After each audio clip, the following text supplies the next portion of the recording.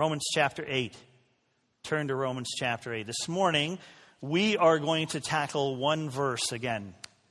This verse is worth taking our time and digesting slowly. But when we look at just one verse, which we often do here, there is a growing danger in my mind that I want to make sure that we're aware of. I have mentioned it before, and I want to mention it again. I want us to avoid that danger, and this is really important to me. That danger is taking specific verses out of context and eventually making them out to be something that they are not. God's word is alive, church. It is sharper than any two-edged sword. It cuts to the very heart of who we are. It gives us life. It encourages us. It challenges us. It corrects us. It directs us. It unifies us. It divides us. It guides us. It stops us. It sustains us. It is sufficient for us. We see the triune God revealed in it. We see the history of mankind revealed in it. We see human nature revealed in it. We've been warned by God against adding to it or taking anything away from it. We've been instructed by God to handle it with care. We've been given God's Spirit in us in order to reveal truth through it to us. I am filled with nervous excitement when I prepare to open it up for us on a Sunday morning or in some other setting. This is not something that I will ever take lightly. So when I plan to study one verse with you on a given Sunday, I want to make sure of something. I want to make sure that I'm seeing that particular verse as it fits into the greater whole, the greater picture. And that means that sometimes I have to consider puzzles in my mind.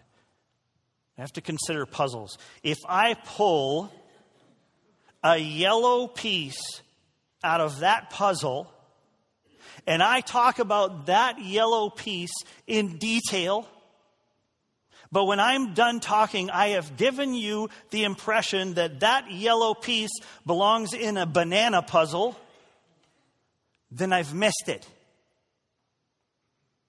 And I don't want to do that. We need to do our job well when we're handling the Word of God. And Romans 8 has some of those kinds of verses in it. Our verse today does not produce a lot of danger for us in that area. Next week may be a different issue. But no matter what perceived danger I feel there may be, I want to keep each of these verses in our study in their context.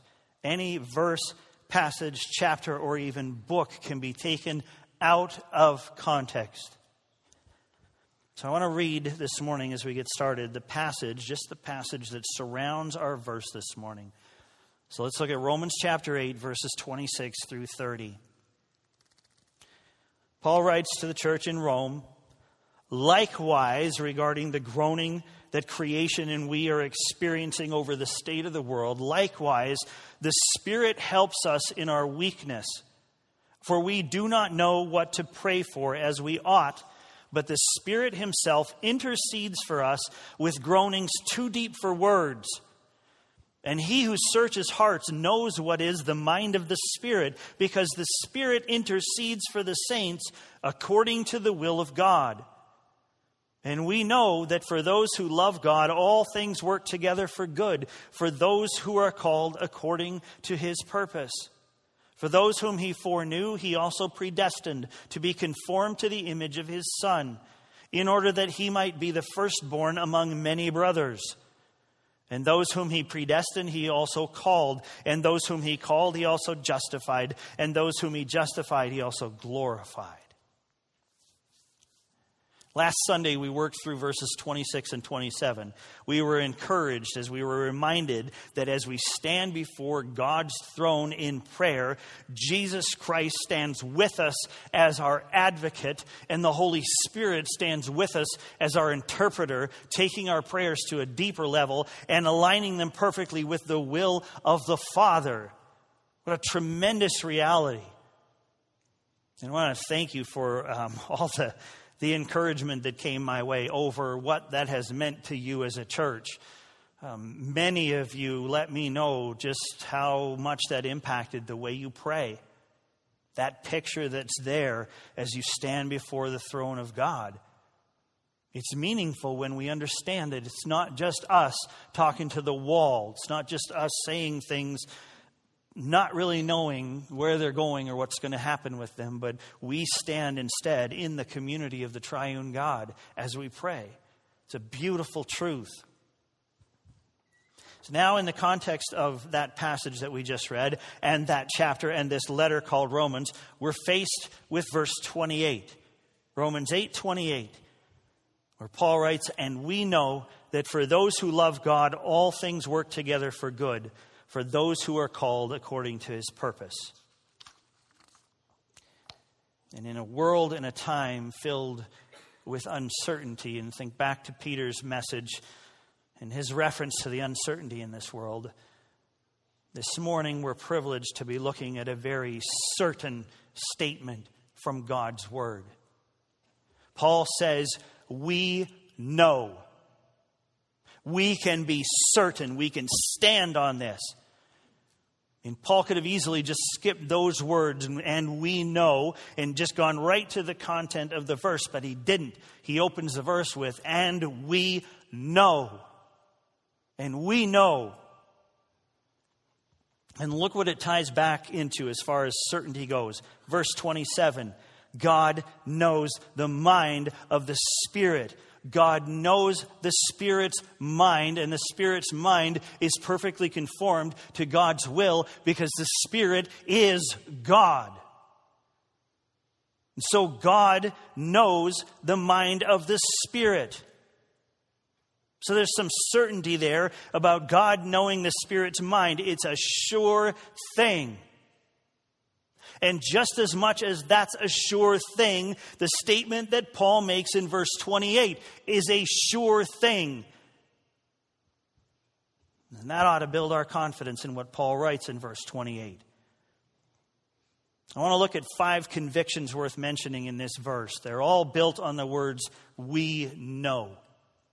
We are confident about these things. We can stand on these things. We know. And the first conviction is this. We know that God works in our lives. We know that God works in our lives. God is always working on our behalf. God is always working on my behalf. And I can confidently say that. That statement is a conviction for me. Not just some theological truth that I'm regurgitating for a religion test. I stand on that truth. But that is not an easy statement to make. From our human perspective, there are certain criteria that have to be met in order for us to be convinced that it's true. Specifically, we need evidence. It's hard to say with conviction that God is always working on our behalf if we're going through one of those times when it just does not seem true. Circumstances are bad or rough. How can he be working on my behalf? Where is he? Why isn't he doing something? Well, let's go back to last week's message. In Hebrews, we were shown that Jesus Christ is always at work on our behalf. He is our advocate. He stands before the Father, pleading our case day in and day out. He's working. And in this letter, only one verse back, we're told that the Holy Spirit intercedes for us. He's taking our prayers to a deeper, more effective level for us. He's working. God works in our lives. He does not sleep. He does not ignore us to go focus on somebody else. He doesn't get tired of us. He doesn't get distracted and just forget about us by accident. We don't fall down his priority list at some point. God works in our lives, always. God works. We can count on that. We can be certain that God is working. So try this. Thank him daily for working on your behalf. Cultivate certainty and thanksgiving in your life and in your dialogue with God. God is working. God is at work in your life. He is, period. Second conviction is this. We know that God works for the good of His people. We know that He works for the good of His people. Verses 29 and 30 are going to show us the incredible goal that God has for His people. And we'll get to that next Sunday. The verses that we're going to look at in 1 week have turned into a very controversial spot in Scripture. Some very controversial verses in some circles, but there's a beautiful truth there that needs to be restored as the focus of these two verses. But this is not the only place where God shows us that He's working for our good. We don't have to wait until next Sunday to see that and be thankful for it. This is what Paul wrote to the church in Corinth in 2 Corinthians 4, verses 16 through 18. He said to that church, he said, "So we do not lose heart. Though our outer self is wasting away, our inner self is being renewed day by day. For this light, momentary affliction is preparing for us an eternal weight of glory beyond all comparison. And so we look not to the things that are seen, but to the things that are unseen. For the things that are seen are transient, but the things that are unseen are eternal." Paul's thoughts line up so well here with what he's teaching in Romans chapter 8.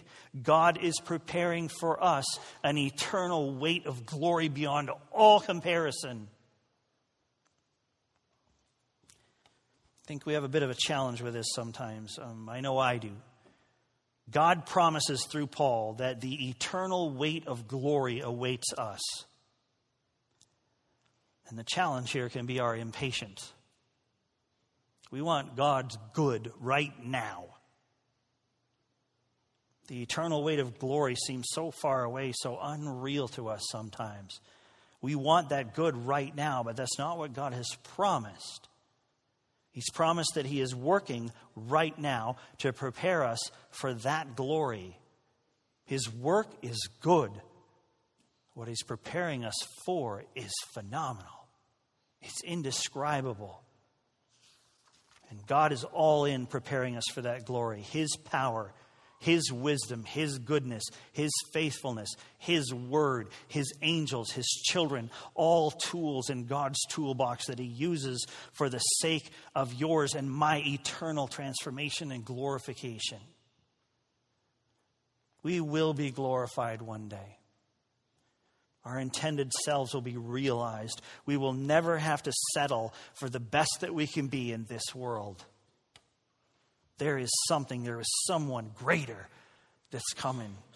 Meanwhile, God's working to shape, to transform, to redeem, and ultimately present His children perfect.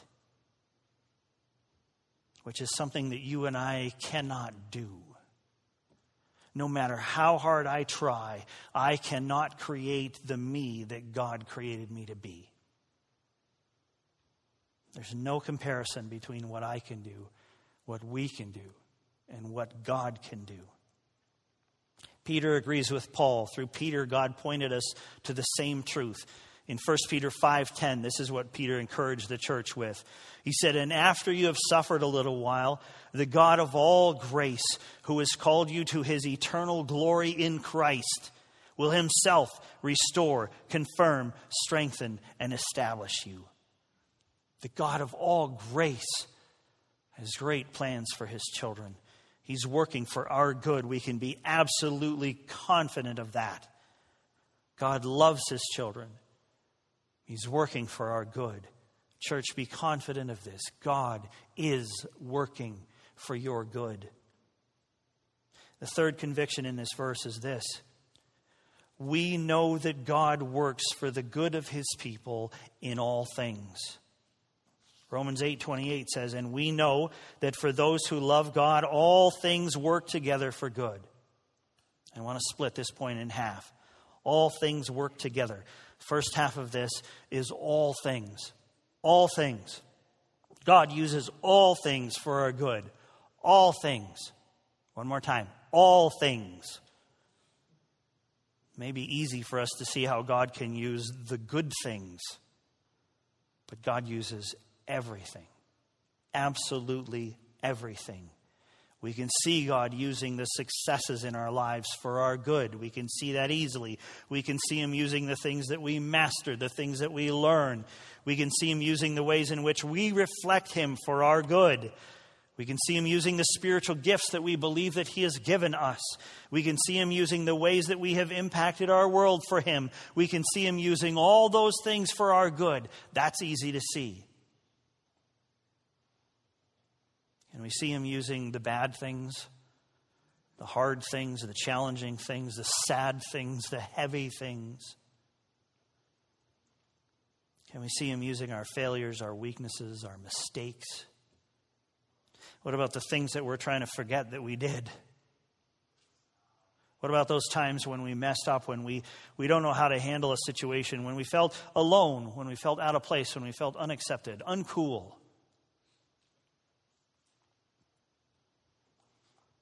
I'm starting to think of God as the great weaver. It's the other part of this point from verse 28. The words work together are communicating here in the original language a picture of this, a picture of a weaver who weaves things together. God takes all of our good and all of our bad and He weaves them into one beautiful picture that when it's finished presents us the way that we were created to be. And we don't get that way by accident. The picture of us that God paints is colored with every circumstance, with every dimension of who we are, and it's going to be a perfect picture. Can I give you an example of what I'm talking about here? How about Jesus? Was His life all good things? All easy things, all happy things, all comfortable things? Not even close. He suffered to the point of seeing His Father turn His back on Him. He was despised, He was rejected, He was beaten, He was crucified. Did God use all that? Yes. And look at the good that He brought out of that. God will weave something good out of all that we face. If you search the Bible, you'll see God using suffering, temptation, and even sin to bring about good for His children. All things are God's to use. That's God's sovereignty. God has the authority to use any and everything that happens in our lives for our good, and He does. Listen to how Paul addressed this in his own life. This is 2 Corinthians 12, 7 through 10. This is a passage that's filled with perspective on this in the form of a personal testimony from Paul. Just listen to these words. He says, "So to keep me from becoming conceited because of the surpassing greatness of the revelations," things he had received from God, understanding that he had, "a thorn was given me in the flesh, a messenger of Satan to harass me, to keep me from becoming conceited. 3 times I pleaded with the Lord about this, that it should leave me. But He said to me, 'My grace is sufficient for you, for my power is made perfect in weakness. Therefore I will boast all the more gladly of my weaknesses, so that the power of Christ may rest upon me.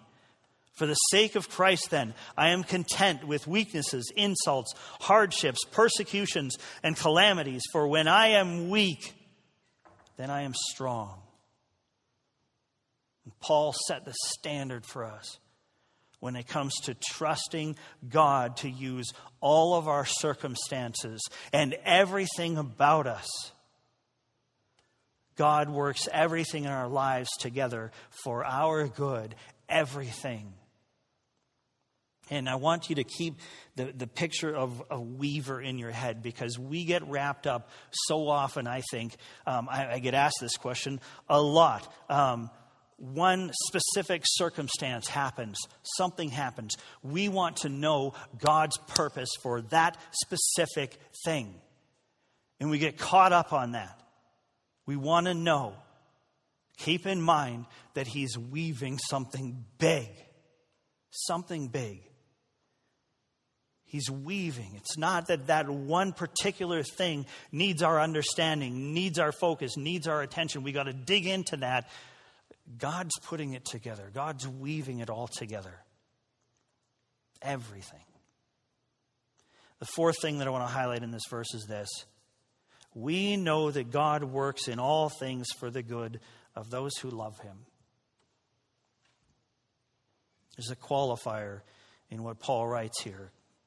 God's work in weaving all of a person's life together for ultimate eternal good is for those who love him. When Jesus responded to a question about the greatest commandment, he pointed to loving God. There's nothing more essential to God than for his creation to love him. But note this, the commandment to love God was not given by Jesus as simply a religious obligation that we have to complete out of obligation. God works everything together for good for those who love him. That is pretty inspiring. That's pretty motivating. So do you love God? Do you love him? Finally, Paul adds a second layer to the qualifier.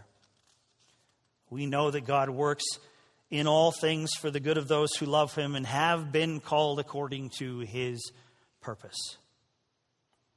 This statement's found at the other end of Romans 8:28. At the beginning of the verse, Paul writes, for those who love God. At the end of the verse, he writes, for those who are called according to his purpose. And Paul's going to mention that purpose in the verses that are coming. But here's the takeaway from this part of the verse. We know that God works in all things for the good of those who love him and have been called according to his purpose. We know that. In Genesis 50, we read Joseph's story, sold into slavery by his jealous brothers, set up, imprisoned, but also given tremendous power and status. All the bad, all the good, woven together by God for Joseph's good. The Bible's full of lives that demonstrate the truth that Paul writes about in Romans 8:28. God's purpose prevails for those who love him. He weaves everything together.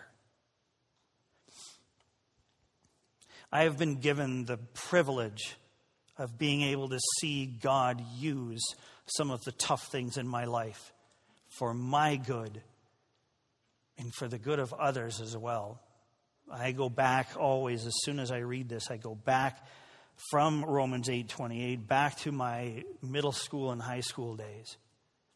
And I've talked about that before. I was depressed during those years. I was in a very dark place, a place where I was not accepted, where I was not cool. I was an outsider. I had a lot of things I felt going against me, and those years became a very black time for me. And I couldn't understand it then. I couldn't see it then. I wanted to see God's purpose in that, but I could not see it. All I could see was the fact that he wasn't there. He wasn't working. He wasn't doing his job, and I was suffering because of that.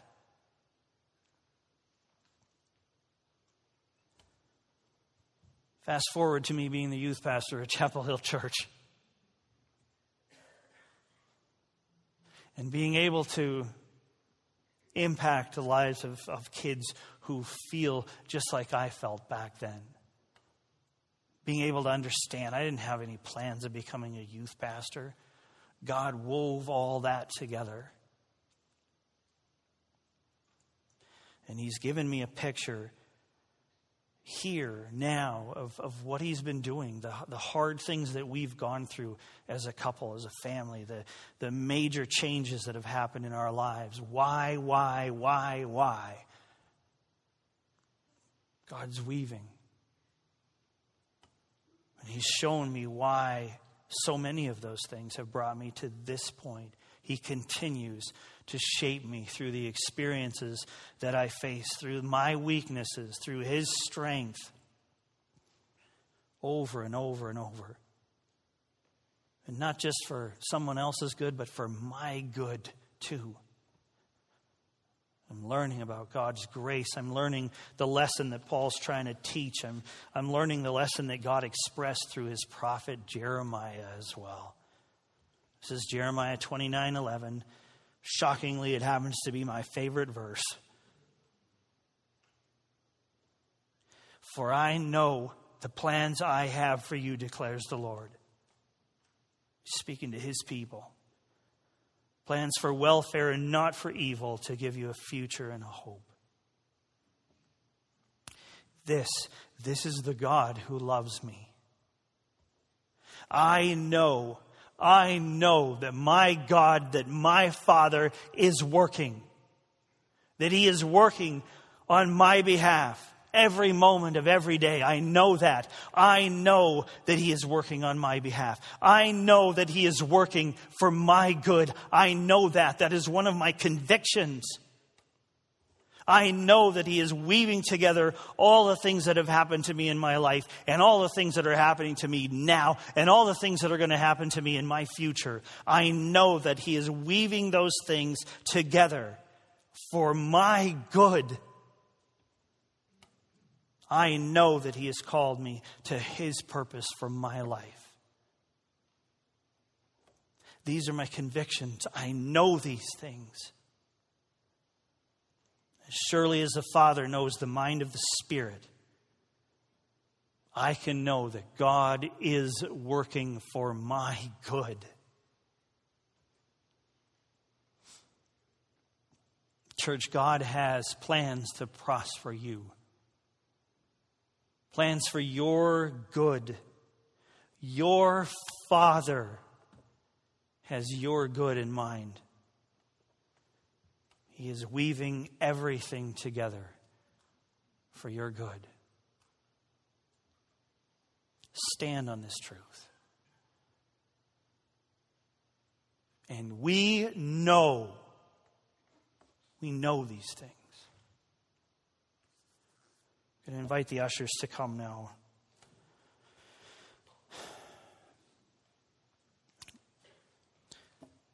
Will you pray with me as we prepare to give and worship again together?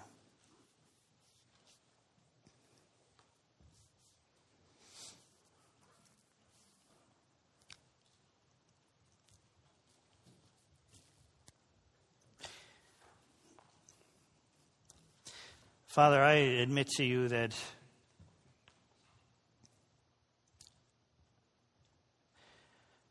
this verse, this promise, this statement that Paul makes in Romans 8:28 is something that I have approached with my feelings time after time after time.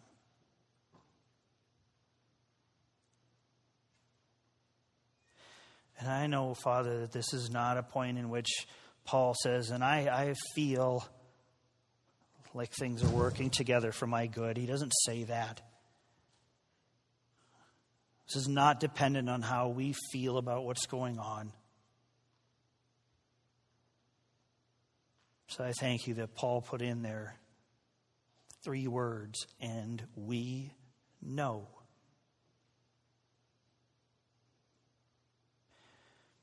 And God, I believe that you are working. Will you help us to believe that you are working? Will you help us to believe that you are working for our good?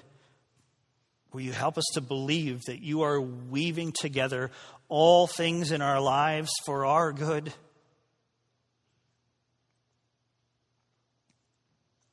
You have given us, in the midst of this loving relationship between us and you, this tremendous promise of that represents who you are and what you're about. God, we know that you know the mind of the Spirit. We can be very confident about that. Will you help us to be just as confident about you working all things together for our good? Will you help us to trust you with the tapestry that you are weaving that is our lives? Will you help us to keep in front of us the word glory, believing wholeheartedly that that day is coming when we are going to be glorified by you. We are going to be restored to a perfect state. We are going to know you perfectly. We're going to know each other perfectly.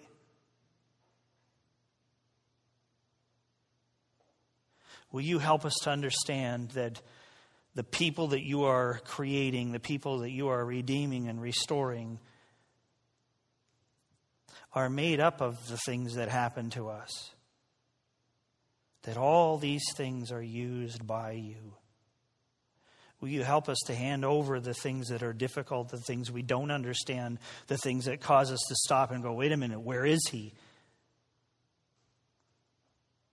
Build in us, grow in us, deepen in us the faith that we need to trust that you are working for our good. And although it may not look like it today or tomorrow or the next day, to us, though we may not feel it, help us to know it.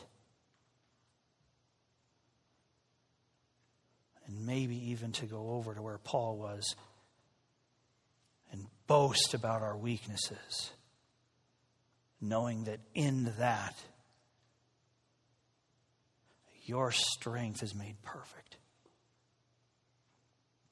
God, I ask for this church that you would just give us that faith, that you would give us that trust, that we would all be able to stand on this truth. That you're working all things together, you're weaving all things together for our good, for the good of those who love you and are called according to your purpose. Do this work in us, Father. Help us to stand firm on who you are and what you're doing. And I pray that you would accomplish that in us. And I pray this in the name of the one who stands here as our advocate, and through the power of the one who will take this prayer and deliver it to you in perfect accordance with your will.